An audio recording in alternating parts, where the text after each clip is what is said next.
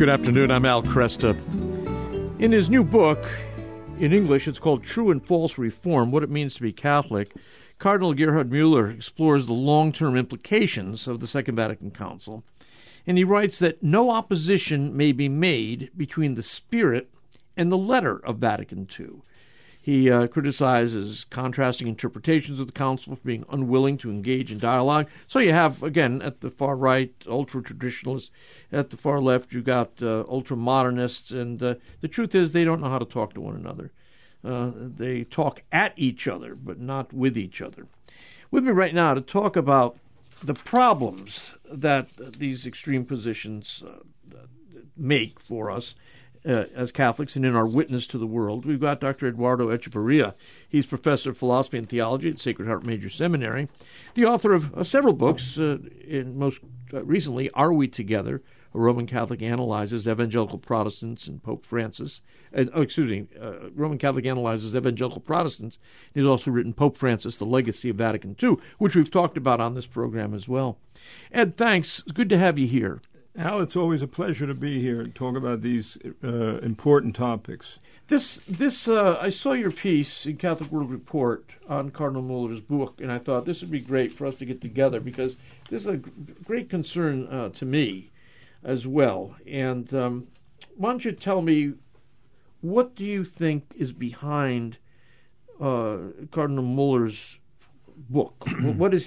What sparked him to write this very thing? What has he seen? Well, I think he sees that there's a conflict in the Church between, as you said, between the modernist and he calls them traditionalists, but I would say the neo-traditionalists. Yeah.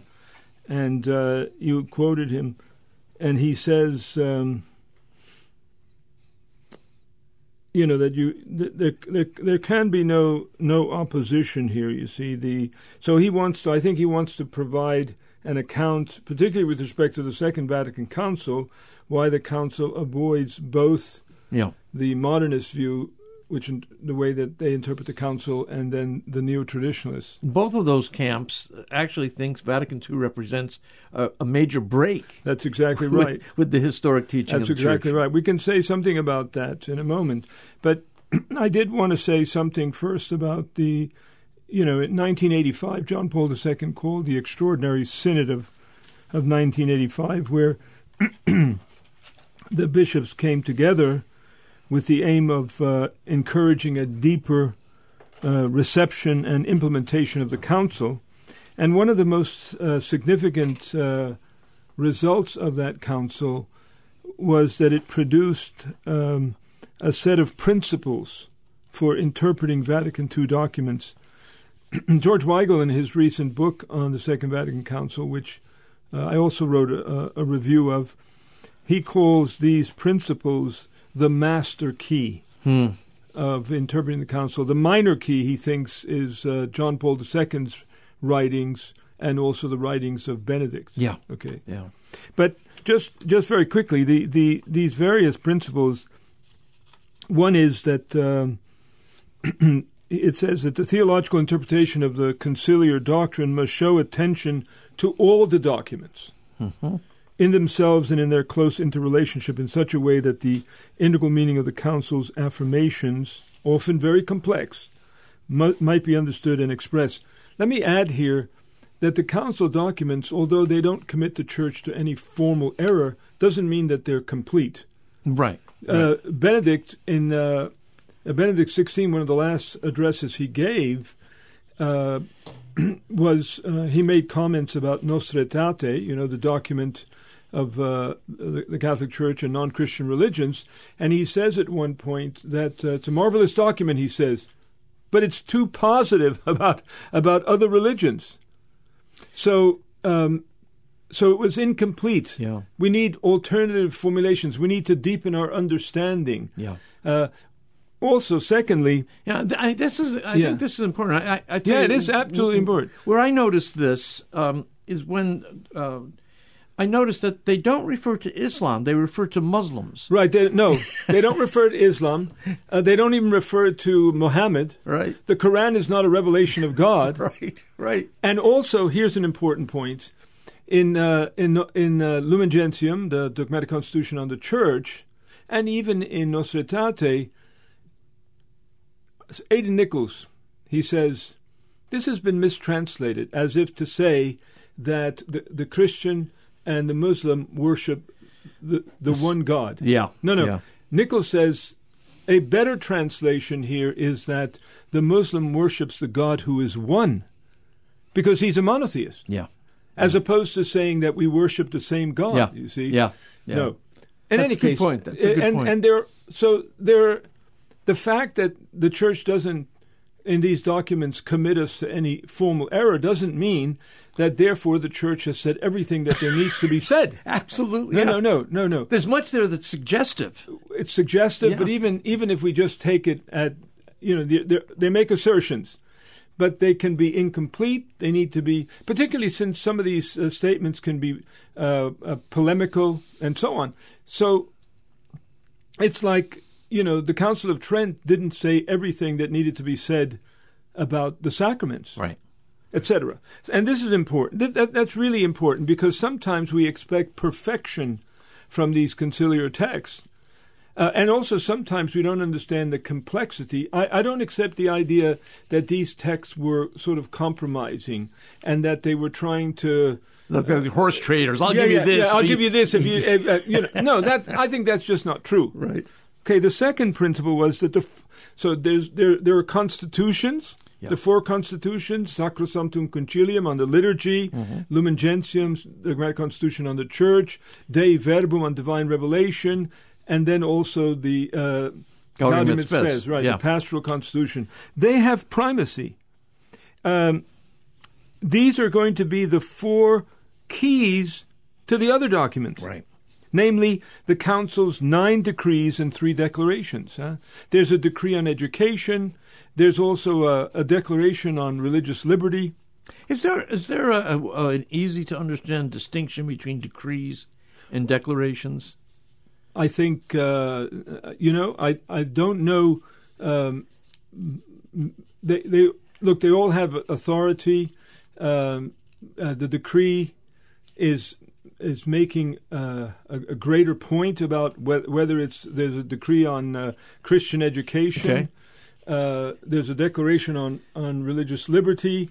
I'm trying. In my mind, they actually blur. That's why. That's why I'm asking. I'm not sure I know the difference. Yeah. And then it talks about the third principle: the pastoral import of the documents ought not to be separated from or set in opposition to their doctrinal content. Yeah. Yeah, this is one way that people try to minimize the significance of doctrine. They say, okay. Well, it's not doctrinal, it's pastoral. Well, you see, okay, so here's an example I would throw out, and that is you have the 1931 encyclical by Pius XI, Mortalium Animus, which deals with ecumenism. And then you have 1965, Unitatis Redintegratio, which affirms ecumenism. So then I would argue in interpreting, so here to me this is the neo-traditionalist, okay? I would argue that everything that Pius rejected about ecumenism, Unitatis Redintegratio also rejected. So it rejects ecclesiological relativism, the idea that there are many churches and the Catholic Church is just one of the many. It rejects also the branch theory of Christianity, where the trunk is Christianity, and then you have all these branches, Presbyterians, etc., etc. Right. It rejects the idea that ecumenism is about forming ecclesial unity out of diversity. So ecumenism in the Catholic Church doesn't begin with ecclesial diversity, from whence you want to then generate unity. No, you begin with the one church, that is the Catholic Church, and from that you ask the question, what's the relation between ecclesial unity and diversity within the one church? Now, the thing that Pius never asked himself is, what is ecumenism? Because historically, the understanding of ecumenism had all those errors. Yeah. That's right. And so between 1928, Mortalium Animus, and Unitatis Redintegratio, the Church, as Ratzinger says at one point, the Church found a way to commit itself to ecumenism within the logic of Catholicism, within the first principle. The Church, Vatican II, doesn't embrace ecclesiological relativism. Nope. what it does say. So here's the dilemma that you have to avoid. On the one hand, affirming that the church that Christ founded subsists in its own right alone in the Catholic Church, but that it doesn't follow from that therefore outside the visible boundaries of the church all you have is an ecclesial wasteland, right. Emptiness. You have Catholics who think that. I think any Catholic who thinks that has never read, in my view, has never read a magisterial reformer or a Protestant, whether Lutheran, Reformed, exactly. has never read Bavinck, Kuyper, whatever. So it just seems to me... You clearly, when reading these theologians, you're dealing with a brother. That's what I always say, that the primary stance of a Catholic with a separated brethren, with a brother in Christ, it's not an adversarial relationship from the beginning. Right. We're brothers in Christ, we're brother and sister in Christ, and so on. The other thing is that we mustn't conclude from the fact that the Church then, in Lumen Gentium 8, says that there are elements of truth and sanctification outside the visible boundary of the Church. Mm-hmm. We mustn't conclude from that the Church now embraced an ecclesiological relativism, a multiple subsistence ecclesiology. So what happens is what you suggested. You have people, they reject ecumenism. So how do you reject Unitatis Redintegratio? How do you reject 1995 encyclical Ut Unum Sint? Well, you say Vatican II's Unitatis Redintegratio was just a pastoral document. That's right. And so we don't have to accept it. But that's just not the case. It's doctrinal. It's doctrinal. Yep. What it says, I think, is that ecumenism is not an appendix. If I write a book on ecclesiology, it's not I have an appendix on ecumenism. Right. It's at the heart of Catholic ecclesiology. Because the oneness of the Church is at the heart of the Catholic faith. Exactly. Yeah. But doesn't mean that the Church now embraces ecclesiological relativism. It doesn't mean a multiple subsistence ecclesiology, but etc. Very good. We're going to come back and continue. Dr. Eduardo Echeverria taking a look at really taking our cues from True and False Reform, What It Means to Be Catholic by Cardinal Gerhard Müller. And we really led off taking a look at the Extraordinary Synod of 1985, which is considered by many, including George Weigel, a master key for understanding the Church in the world today.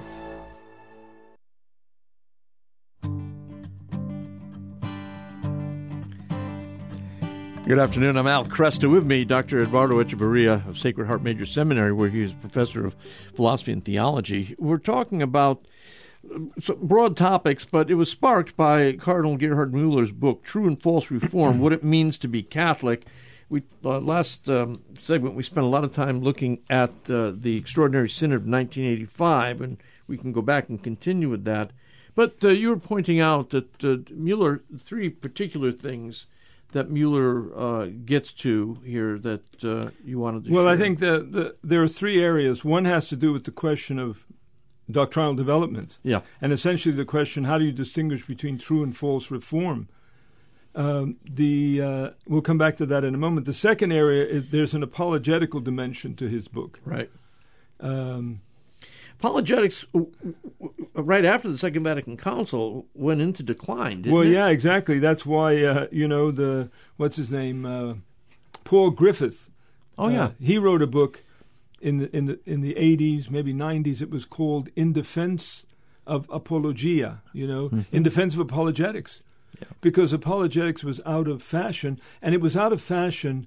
It was wrong-headed. It was a wrong-headed thing, but they thought it was out of fashion because remember they talked about triumphalism and the idea that somehow if you knew something to be true, period, that somehow that was arrogant, haughty, in trying to exercise power over others, which is total nonsense, of course. I mean, the fact is, yes, St. Paul tells us in 1 Corinthians 13 that we see through a glass darkly. But he says we see. We do see. We do see. What does it mean? We affirm, the Word was made flesh and dwelt among us. Well, that's true. It's true, period. It's not like, well, yes, of course. Can we deepen our understanding of what all that implies and so on? Well, of course. Of course we can do that. But the fact is, it had everything, I think, to do with the understanding of truth and justification. How is it that we can be justified in holding something to be true? What does it mean for something to be true? That you can know the truth about reality. John Paul II in Fides et Ratio, he says that the Catholic tradition holds to a version of epistemic realism. That means that we can know the truth about reality. Yeah. Does that mean that there's nothing more to say? No. But whatever it is that we say further on, however much we go on to deepen our understanding, has to be consistent with what we already know to be the case. Yeah. So we're also realists about truth. We think that a proposition is going to be true if what it asserts is in fact the case about objective reality. Let me stop you there for a minute. What you said there is actually a fairly controversial statement in a lot of contemporary theology. You actually believe in propositional truth. Propositional truth. That God can communicate in sentences. Sentences. Yes, that's right. In fact, I start off in my review of Muller's book. I say, throughout his book, Muller makes clear the philosophical realism that undergirds Catholicism. And then I quote him, "The realistic view of God's revelation and saving will, which embraces the whole human being, implies a realistic epistemology. That means that you can know the truth about reality." Remember, even Francis Schaeffer used to say you can know the truth without knowing it exhaustively. Right. Right. You can deepen your understanding. You can be accurate, but not exhaustive. Exactly. So you can deepen your understanding. So a realistic view of God's revelation, which embraces the whole human being, implies a realistic epistemology and insight into the identity of truth and reality. So when we assert that the Word was made flesh and dwelt among us, or that when we assert that God exists, or Eucharistic presence, or remember St. Paul says, this is a trustworthy saying, Jesus Christ came into the world to save sinners. Right. Well, that's true. It's true to reality. Yeah. We can know it to be true. Does that mean that we know everything that there is to know about? No. Why is it? Because we know that statement is true, that St. Paul tells us, but he doesn't work out for us in that statement, the atoning work of Christ. Yeah. No. So theology has deepened our understanding of Christ's atoning work. What's it all about? So it just seems to me we fell into the quagmire of thinking that we can't know anything to be true, right? Or that you and need somehow to that's humble. No, it's not humble. I tell people no. Whenever I hear somebody say that this has to do with humility. No, it has nothing to do with humility. The humility is not found in the fact that you can't know something to be true, period. The humility is found in the fact that whatever it is that you know to be true, period, you can continue to deepen your understanding of what That's you right. know. But whatever it is that you know has to be consistent with what you already know to be the case. Yeah. Another example of that, Jesus tells us in the Gospel of John in chapter 14, I am the way, the truth, and the life. No man cometh to the Father but through me. Yeah. Peter tells us there's only one name under heaven by which men can be saved, Jesus Christ. Paul says there's only one mediator between God and man. So those are all true. That means that, suppose we then go on to reflect about the fate of the unevangelized. Right. Those who through no fault of their own have failed to respond to the gospel. However we deepen our understanding of that question has to be consistent with what we already know to be the case. Yes. That there's only one Savior. That's right. Jesus Christ. We can't then conclude, well, actually, now we think that there are many. We embrace religious pluralism no. In fact, Muller explicitly rejects a religious pluralism in his book. He rejects also ecclesiological relativism. So here, this view, I say, presumes an epistemic realism, namely that we can know the truth about reality. Can we know it exhaustively? No. But we can know it to be true, period. Right. And also the identity of truth and reality, a proposition is true if and only if what it asserts is in fact the case about objective reality. Otherwise it is false. Right. The Word was made flesh and dwelt among us. If that's not true in the sense that it's true to reality, yeah, you can believe it, but you're believing something that's false. That's right. That's right.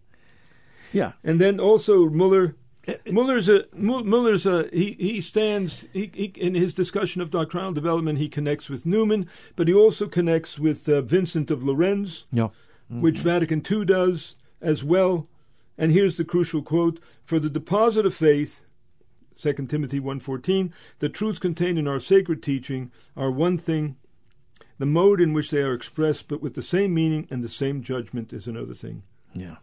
So, this is exciting. We have the Ascension coming up on Thursday, right? And I've been doing a lot of thinking on this. And once you start to think seriously about these great landmarks of the faith, you realize what you don't know too. Well, yeah. That's why for 2,000 years. Let's say less than 2,000.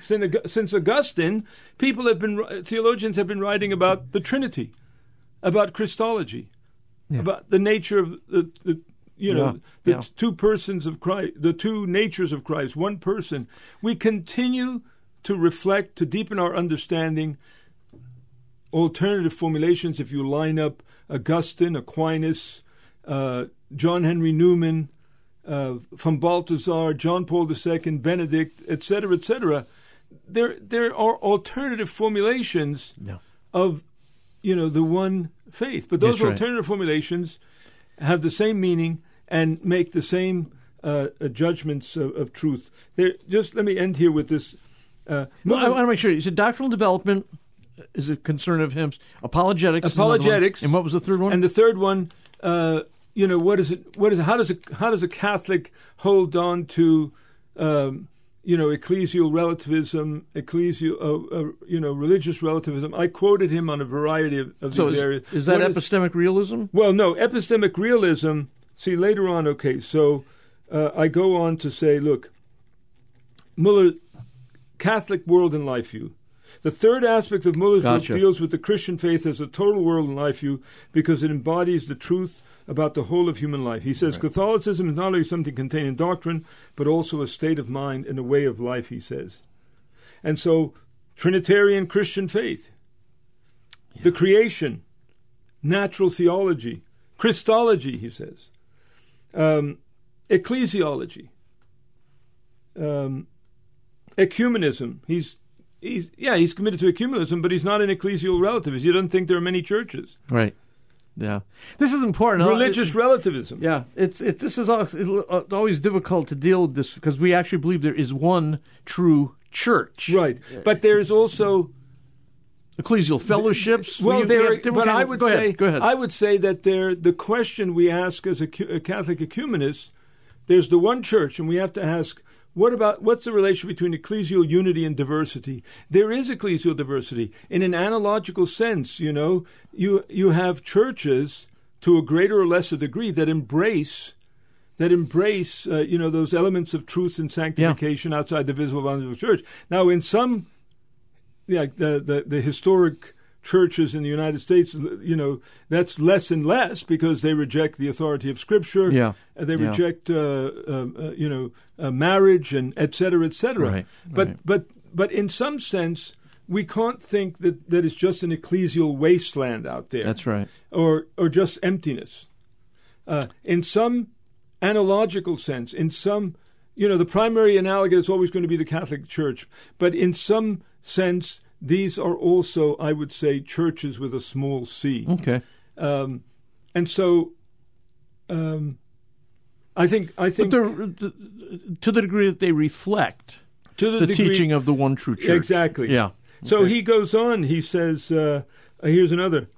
When he gets to the returning to Muller's thesis about a realistic epistemology, it follows that without that epistemology, without propositional revelation, without the idea that you can know the truth about reality, without a realist view of truth, there is no, and then I quote him, no criterion distinguishing between true and false reform. Meaning that without it we cannot preserve the same meaning and judgment, he says, of the truths of faith, and hence the material continuity, the identity and universality of those truths. Only then can we distinguish between true and false development. Now, I think the neo-traditionalist doesn't accept the idea that there's development. Remember that Vincent of Lorenz in the 5th century, I've written a lot about Vincent of Lorenz. Vincent of Lorenz in the 5th century said he distinguished between development and change. Change is when one thing becomes something else. So if someone says, well, same-sex marriage is just really a development of traditional marriage, Right. It's not true. It's not true. It's different. It's not marriage. It's not marriage. Yeah. It's a change because it's become something else. Huh? Yeah. It's become something else. Development, it has to be organic. There has to be a material continuity. Yeah. And there are Catholics who try to argue, as you just said, that somehow same-sex so-called marriage is actually just a development. No. And I agree. No, That's why I call it not. so-called marriage. If the three elements of traditional marriage are permanence, two-ness, male and female two-ness, and the key point that sexual differentiation is a fundamental.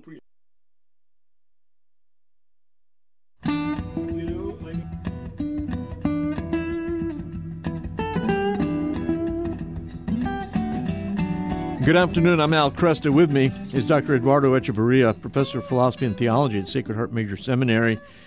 We've been talking about the Cardinal Gerhard Mueller's book, True and False Reform, what it means to be Catholic. And let's talk, we've said much about the problems that neo-traditionalists have. Let's talk explicitly, and we also talk about the problem that modernists have. They don't accept propositional truth or propositional revelation, so they end up not having a base upon which to stand. But when it comes, they're the ones who made this distinction between the so-called the spirit and the letter of Vatican II. Right. That was a way of escaping the propositional statements in the text. Yeah. So give me the spirit behind it. Right. So the spirit behind the text, it could be that you think the dynamic of reform, that you think that conciliar consciousness, the fact that we're having there are some theologians who thought the great thing about Vatican II was that we were having a discussion, that there was a discussion about the content of the faith and so on. So you have this dynamic, and the spirit tends to relativize the letter of the text. The letter of the text, of course, is the literal sense. What do these texts actually assert? Right. Okay, so So if you emphasize the spirit of the text, you see, then you're going to relativize the letter. You're going to relativize the documents. You're going to relativize the authority of the documents, because you're going to think that there's no one document where the spirit of the text of conciliar consciousness or of reform regarding ecclesiology or whatever the case may be has actually fully manifested itself in the document. And so this is why Ratzinger, whenever he came back from the council, eventually, he lost his mind, because there were people who wanted to already have a Vatican III. Right. Because the authority of the texts themselves, they relativized in the light of the spirit of the council. Yeah. And as I say, that could be the spirit of reform. That could be the spirit of conciliar consciousness, where the whole point of the church is that we're constantly getting together to discuss the content of the faith, etc. But we never arrive. Well, we haven't arrived yet, you see. Right, so we continue. And that's one of the principles. No opposition may be made between the spirit and the letter of Vatican II. Yeah. And then the fifth principle. If you want to know the spirit, read the letter. That's exactly what Ratzinger says. Yeah. If you want to know the spirit of the text, you have to read the letter of the text. You have to read the literal sense. The literal sense of the text is the sense intended by the author. Now remember, as we said at the beginning, we can't think that any one text is somehow has said everything that needs to be said. That's right. No. But that doesn't mean that what it said was erroneous. Right. It just means that so you can go on to reflect, to formulate, to give alternative formulations, to deepen your understanding, etc. Which is fine, as long as you keep in mind what has the council actually asserted. Right. Remember, as I said earlier, Benedict said, yes, Nostra Aetate, good document, etc., but it was too positive about other religions. It didn't make critical statements, you see, even though if you read the document on the decree on the missionary mandate of the Church ad gentes, or if you read Lumen the document on the church. It makes comments about these other cultures and other religions and how they distort general revelation and all of that. So you can find elements there. The fifth principle, it states in 85, the council must be interpreted in continuity with the great tradition of the church, including earlier councils. Right. And that's clear from anybody who reads the footnotes in these documents. Yeah. The church is one and the same throughout all the councils. Again, so this is where, remember, Benedict's 2005 address where he distinguishes the hermeneutic of rupture and discontinuity, but he doesn't oppose that to the hermeneutic of continuity. It's the hermeneutic of reform and renewal within the one church. So there can be reform, there can be renewal. Right. So if you don't think there can be reform and renewal, well, then you're going to reject ecumenism. You're going to reject. Eventually, you're going to get to the point you reject, for instance, the Declaration on Religious Liberty. What's his name? Archbishop Lefebvre. He signed it, but then he rejected it. Yeah. And he rejected it because the title of one of his books was called "Unseating Christ as Lord." So he thinks that if you affirm religious liberty, that means that you can't actually affirm the lordship of Christ. Yeah. Which I think is not true. No, of course not. I mean, one statement has to do with ultimate reality, and the other statement has to do with civic situations. Right. Well, let me put it this way. There's a way to account for a continuity between, so you have the 19th century popes who denied religious liberty. Right. And then you have Dignitatis Humani. I say you need a historical an approach that interprets these documents in their context. So everything that Gregory XVI rejected about religious liberty, Vatican II also rejected. It rejected religious relativism. The idea that all religions are equally vehicles of salvation and equally true, rejected that. It rejected the idea that somehow marginalized Christianity, put it on the outside. No, the church was still engaged, should also be engaged in the proclamation of the gospel. The church should be engaged in apologetics, as it were. I would say everything that was rejected was still affirmed by Vatican II. But Vatican II asked the question, which neither Leo or Gregory asked, well, what is religious liberty? Yeah. Because their understanding of religious liberty contained all these false presuppositions about that religion had nothing to do with truth, with reason. Right. It was fideism, the privatization of Christianity. What came out of the Enlightenment. All of that, okay. And we go back to Tertullian, Lactantius. They have statements in favor of religious liberty. Right. So the church is one and the same throughout all the councils. And then the sixth principle, Vatican II should be accepted as illuminating the problems of our own day. Yeah. Well, that's, Cardinal Muller is committed to that. He says at one point, you're committed to Vatican II. He says, how does he put it? He says to be committed to Vatican II means that you're committed to what the council asserts. It's not as if you're just committed in a kind of a conventional manner. No. You're committed to the notion that what the council taught was in fact true. Yeah. Was it perfect? As I say, it wasn't perfect, but it didn't commit the church to any error. Right. And, you're not sitting around waiting for Vatican III. No. You're using or what you're the not church has wanting given to us. go back before the council. Right. As though the council never happened. Or the council was wrong-headed to begin with. Yes. As I said to you earlier in the break, George Weigel, in his recent book on Vatican II, he takes these principles from the 1985 Extraordinary Synod to be the master key to interpret the council. But then he also thinks that the minor keys are John Paul II's pontificate and all the writings, the body of literature, and then also Benedict. Yeah. And Benedict. These are the three keys, as it were.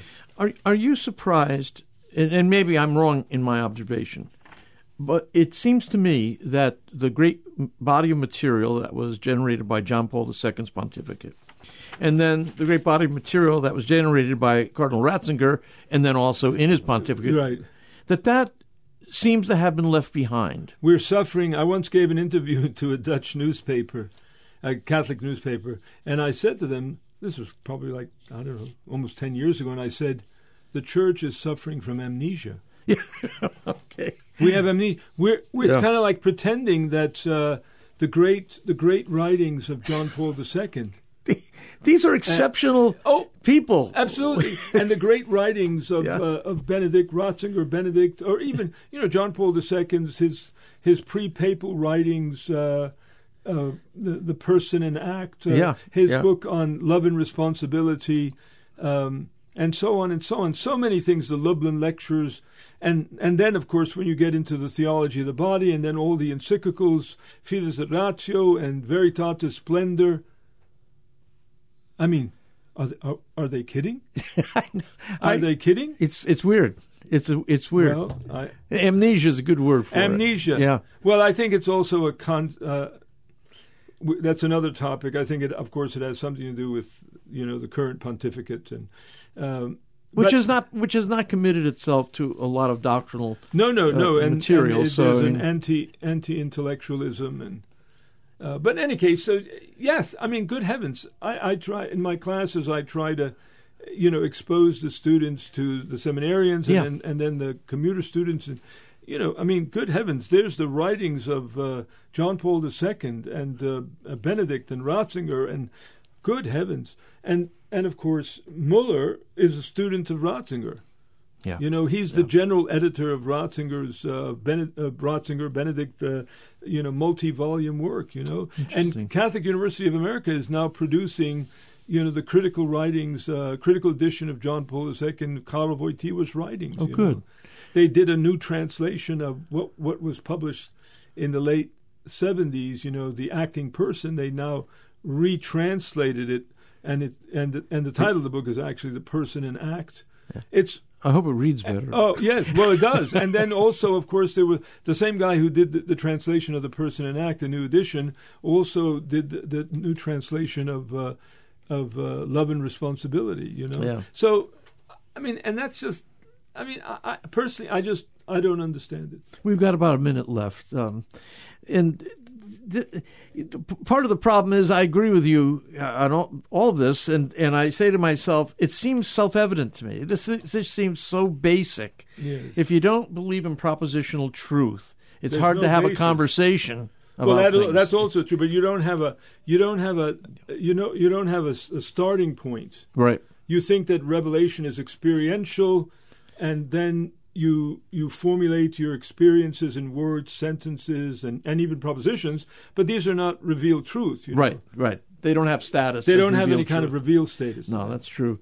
As you look over the state of the Church and its reflection, its theological reflection, are we? Is this amnesia that we have?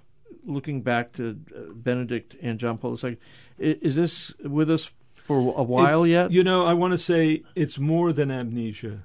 Yeah. Because when you listen to the relator Cardinal Hollerich, and when you listen to Cardinal from San Diego McElroy, and when you listen to Cardinal Supich, I think they just reject.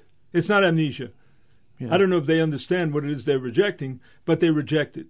They reject in the part 3 of the Catechism, the reflections on the Sixth Commandment, which has to do with anthropology and sexual morality. Well, they reject all that. Yeah. And the Belgian bishops also. They reject all that, and the German bishops. So we are heading for a definite showdown. Well, hopefully, yeah. I mean, We need somebody who says, no, this can't be. Right. Just 1 second. When the Episcopal Church in the United States, had a homosexual, self-professing homosexual who lived with a man and all that, and made him into a bishop, the Archbishop of Canterbury, who was then Rowan Williams, he said, "You didn't follow procedures." The Nigerian bishop said, "This cannot be." It simply can't. It can't be. This will never be. See, that's the difference. And that's what we need. That's what we need. Somebody who says, "This cannot be." And thanks. Wonderful being with you again. All right, man. Good to see you, brother. Dr. Eduardo Echeverria is professor of philosophy and theology at Sacred Heart Major Seminary. He's the author of Are We Together? A Roman Catholic Analyzes Evangelical Protestants, and Pope Francis, The Legacy of Vatican II.